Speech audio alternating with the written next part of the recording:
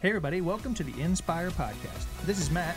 And this is Brad. We are the pastors of Inspire Church in Westfield, Indiana. If you want to stay up to date with everything that's happening around here, be sure to subscribe to our text updates by texting the keyword INSPIRE.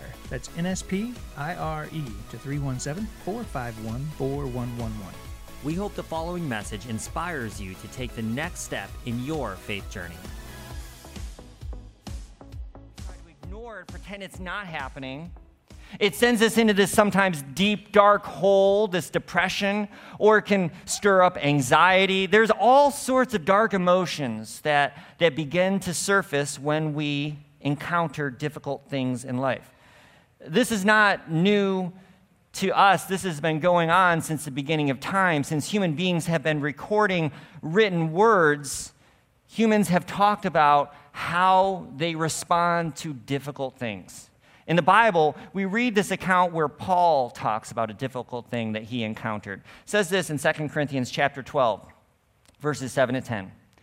He recounts this illustration where he says, I was given the gift of a handicap. This is a Message translation. I'm going to read this here in a different translation in a second. But he said, I was given the gift of a handicap to keep me in constant touch with my limitations. In the original King James, or those of you who grew up in the church may be familiar with a more churchy term where Paul talks about he was given a thorn in the flesh. He calls it a messenger of Satan sent to buffet me. We don't know exactly what this is, and scholars have debated whether it was an actual physical infirmity. Some said that he was losing his eyesight or he may have gone blind. Some said that he may have had some kind of physical ailments. It could have been any number of different things. But whatever it is, we know this. We know that Paul was going through something very, very difficult. It was happening repeatedly. It wasn't stopping, and he wanted it to stop. And he prayed to God, and he asked repeatedly for it to be taken away. He said, at first, I didn't think of it as a gift, and I begged God to remove it. Does anybody relate? When you're going through tough things, you want them to stop. And your prayer quite frequently is, God, please make it stop. I don't like the way this feels. This is difficult. I don't like it. Make it stop. Make it go away. But it says in the next verse, it says, then he told me, my grace is enough. Another translation says, my grace is sufficient. It's all you need. Because my strength comes into its own in your weakness. And once I heard that, I was glad to let it happen. I quit focusing on the handicap and I began to appreciate the gift. You see, Paul did something very unique. He took this handicap, this pain, this difficult thing that was happening, and he equated it to a gift. He said, this crap that I'm going through is not just solely for the purpose of making me angry or depressed or frustrated. It's actually a gift. There is something good in there. There's something I need to pay attention to. Pema Chodron says it this way in her book, When Things Fall Apart. She says, most of us do not take these situations as teachings, these situations encapsulating all of these difficult things that we go through. Most of these, we do not take these things as teachings. We automatically hate them. Logical, right? When bad things happen, we hate them. We run like crazy. We use all kinds of ways to escape. All addictions stem from this moment when we meet our edge and we just can't stand it. We feel we have to soften it, pat it with something, and then we become addicted to whatever it is that seems to ease the pain. Now, there's an oversimplification here. I think that we recognize that there are all sorts of things that lead into addictions, from mental health issues to genetics, but at the core, we can think of things in our life that we have latched onto in an unhealthy fashion because it helped ease the pain of what we were going through. So many people turn to alcohol, to unhealthy sexual relationships, to addictive things, television and overeating and even sometimes positive things. You can become addicted to working out or to doing races or all sorts of different things. Whatever it is, we latch on to something because for us in that moment, it helps to numb us to the pain of what we're feeling. And for a brief moment, that pain goes away, and so then we begin to do it again and again and again. And what Pima is saying is that at the core is this abject refusal to come face to face with what it is that we're dealing with. Because we refuse to acknowledge the pain, to look it in the face, to see it as a teaching, we ignore it, we suppress it, we layer other things on top of it to try to mask it. So what Pima's talking about and what Paul is talking about in 2 Corinthians is this difference between pain and suffering. Now, those words may sound the same on the surface, but there's a big difference. You see, pain is inevitable. Pain is a part of the normal human experience, but suffering is optional. Pain is what we experience when we have something difficult that happens in our life. Suffering is what we experience as we begin to either ignore, suppress, or mask over that pain. When we fight it, we resist it, we try to numb it with addictive tendencies, we lash out. Suffering is what we experience there. Pain is unavoidable. What is avoidable is suffering. We can't avoid pain in life, but we can learn to avoid suffering. Because suffering is the story that we tell ourselves. Suffering is the story, the commentary that we add on top of the pain that we're experiencing. Pain is what happened, but suffering is a story that we put on top of the pain that is happening. So when we go through difficult things, when we experience the crap in life, we experience pain through loss, through difficulties, through things avoidable or unavoidable. But in those moments, we then choose whether we are going to be present with that pain, and in Paul's words, to see it as a gift, however difficult it may be, or whether we're going to begin to resist it, to push it away, and then so experience suffering. What Paul is talking about in 2 Corinthians is this invitation that God extends to us to transform our pain. Pain is inevitable. Remember, Jesus said, in this world, in John 11:35, in this world, you're going to have pain. In this world, crap happens. For some of us, it seems to happen on a daily basis. It could be of your own making, or it could be something that happens that is completely outside of your control. But we can all agree with Jesus that bad things happen. It's a part of the human experience. We're going to experience pain, but God invites us to transform our pain. And this is so important. We have to learn to transform our pain, because if we don't transform our pain, we will most assuredly begin to transmit it to others. Pain that is not transformed becomes transmitted, and we begin to lash out. You all know what it feels like when you've had a rough day at work.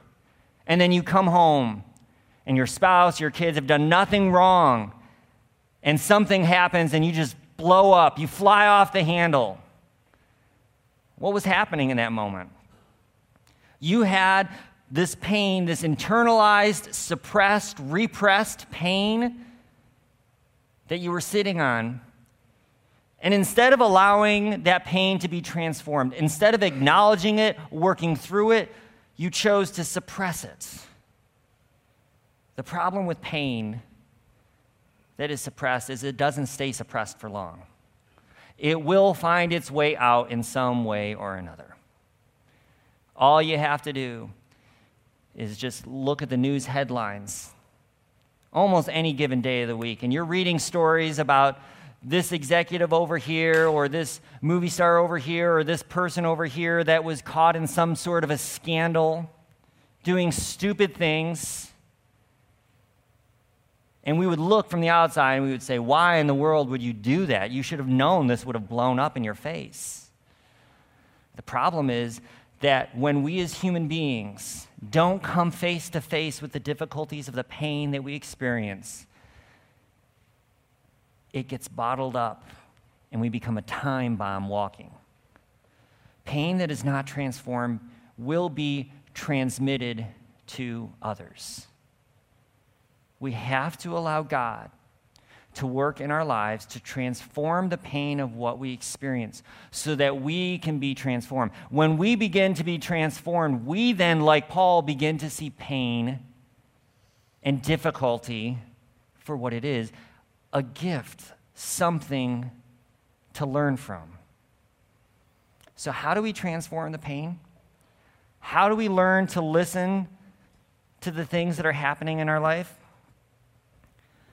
This is how.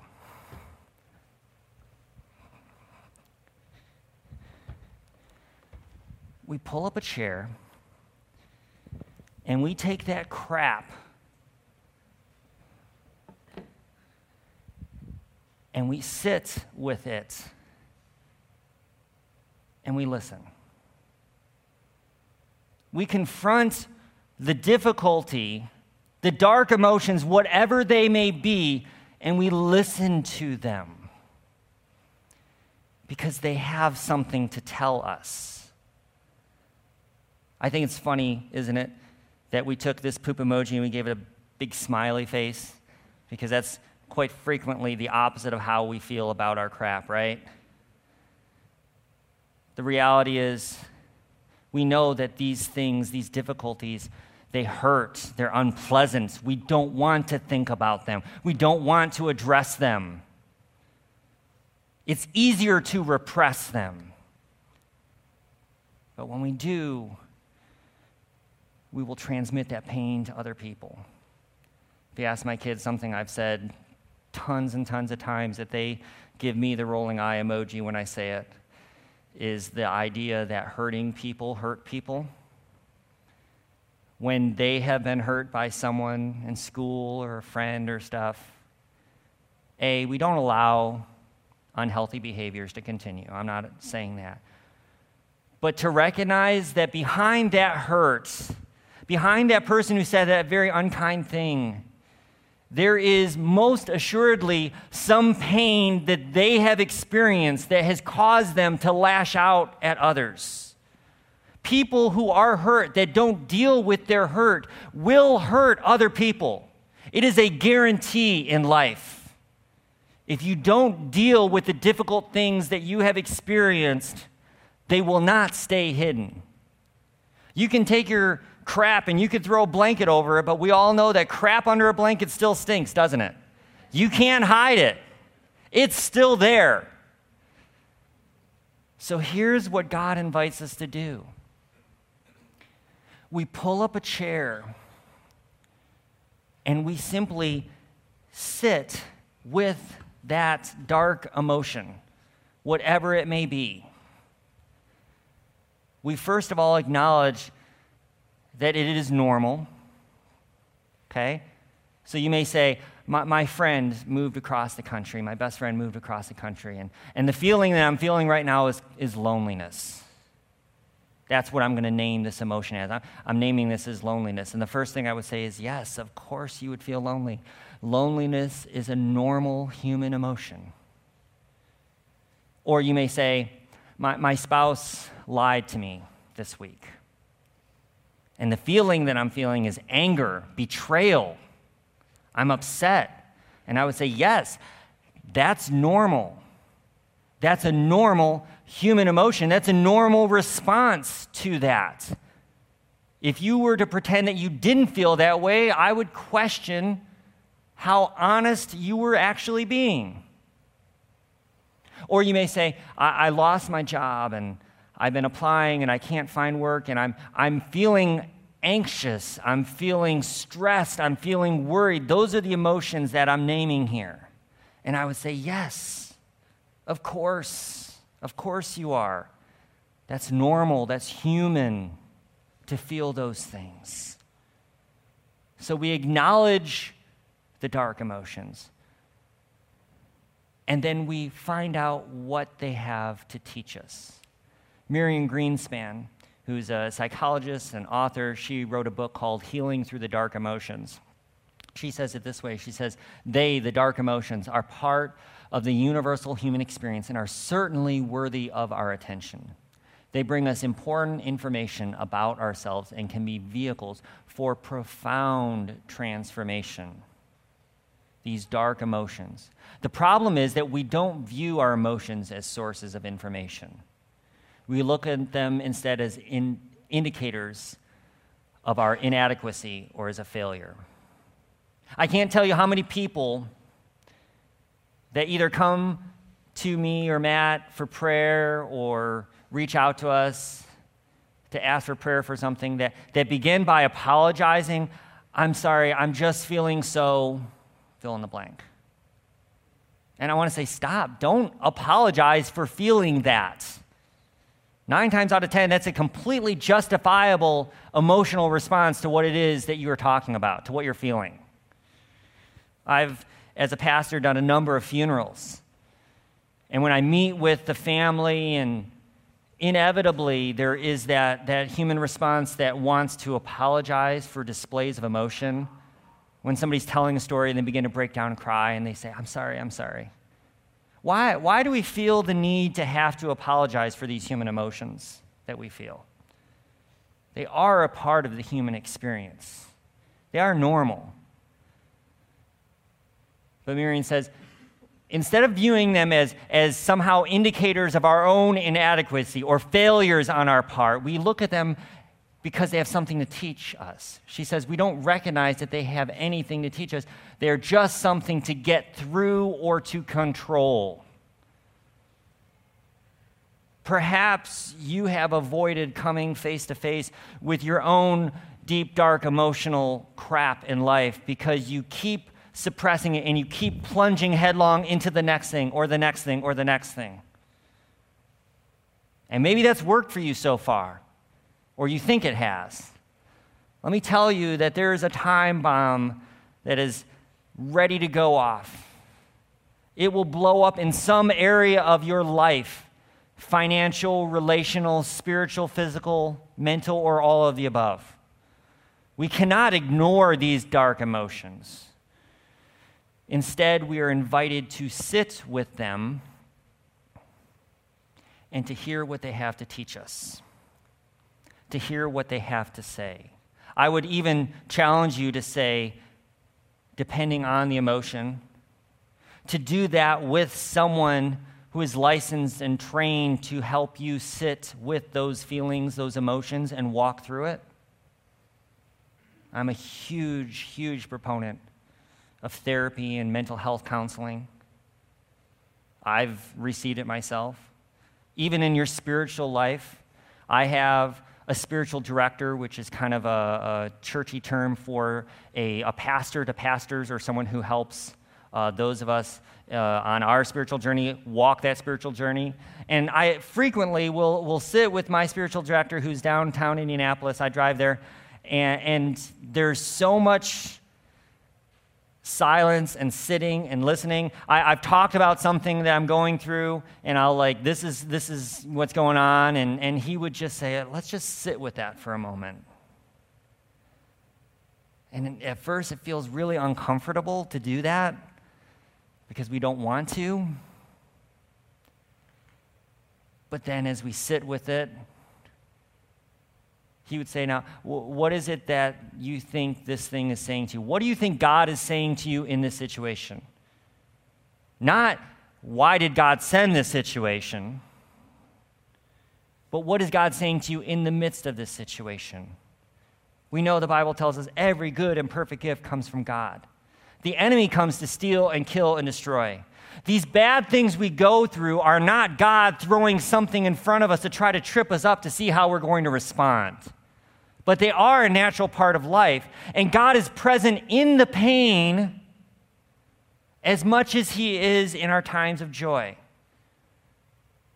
It's just that during our happy, joyful times, it's easier to see God and hear God's voice.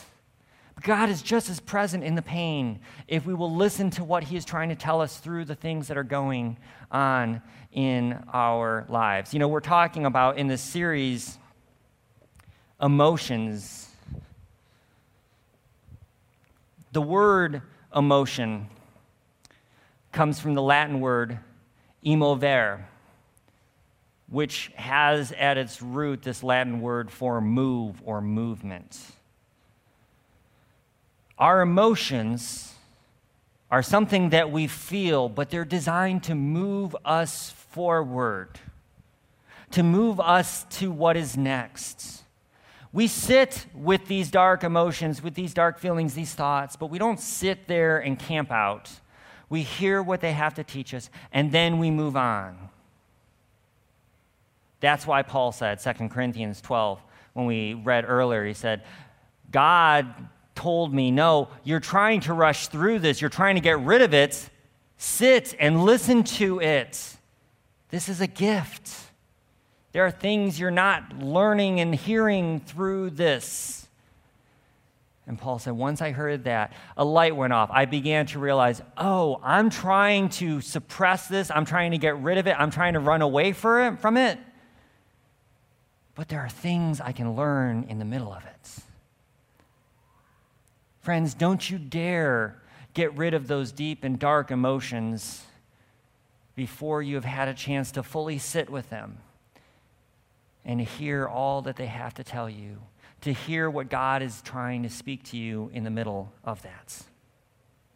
I want to close with this poem that is easily in my top 3 poems of all time. It is absolutely one of my favorites by a 13th century poet named Rumi called The Guest House. We've shared this before.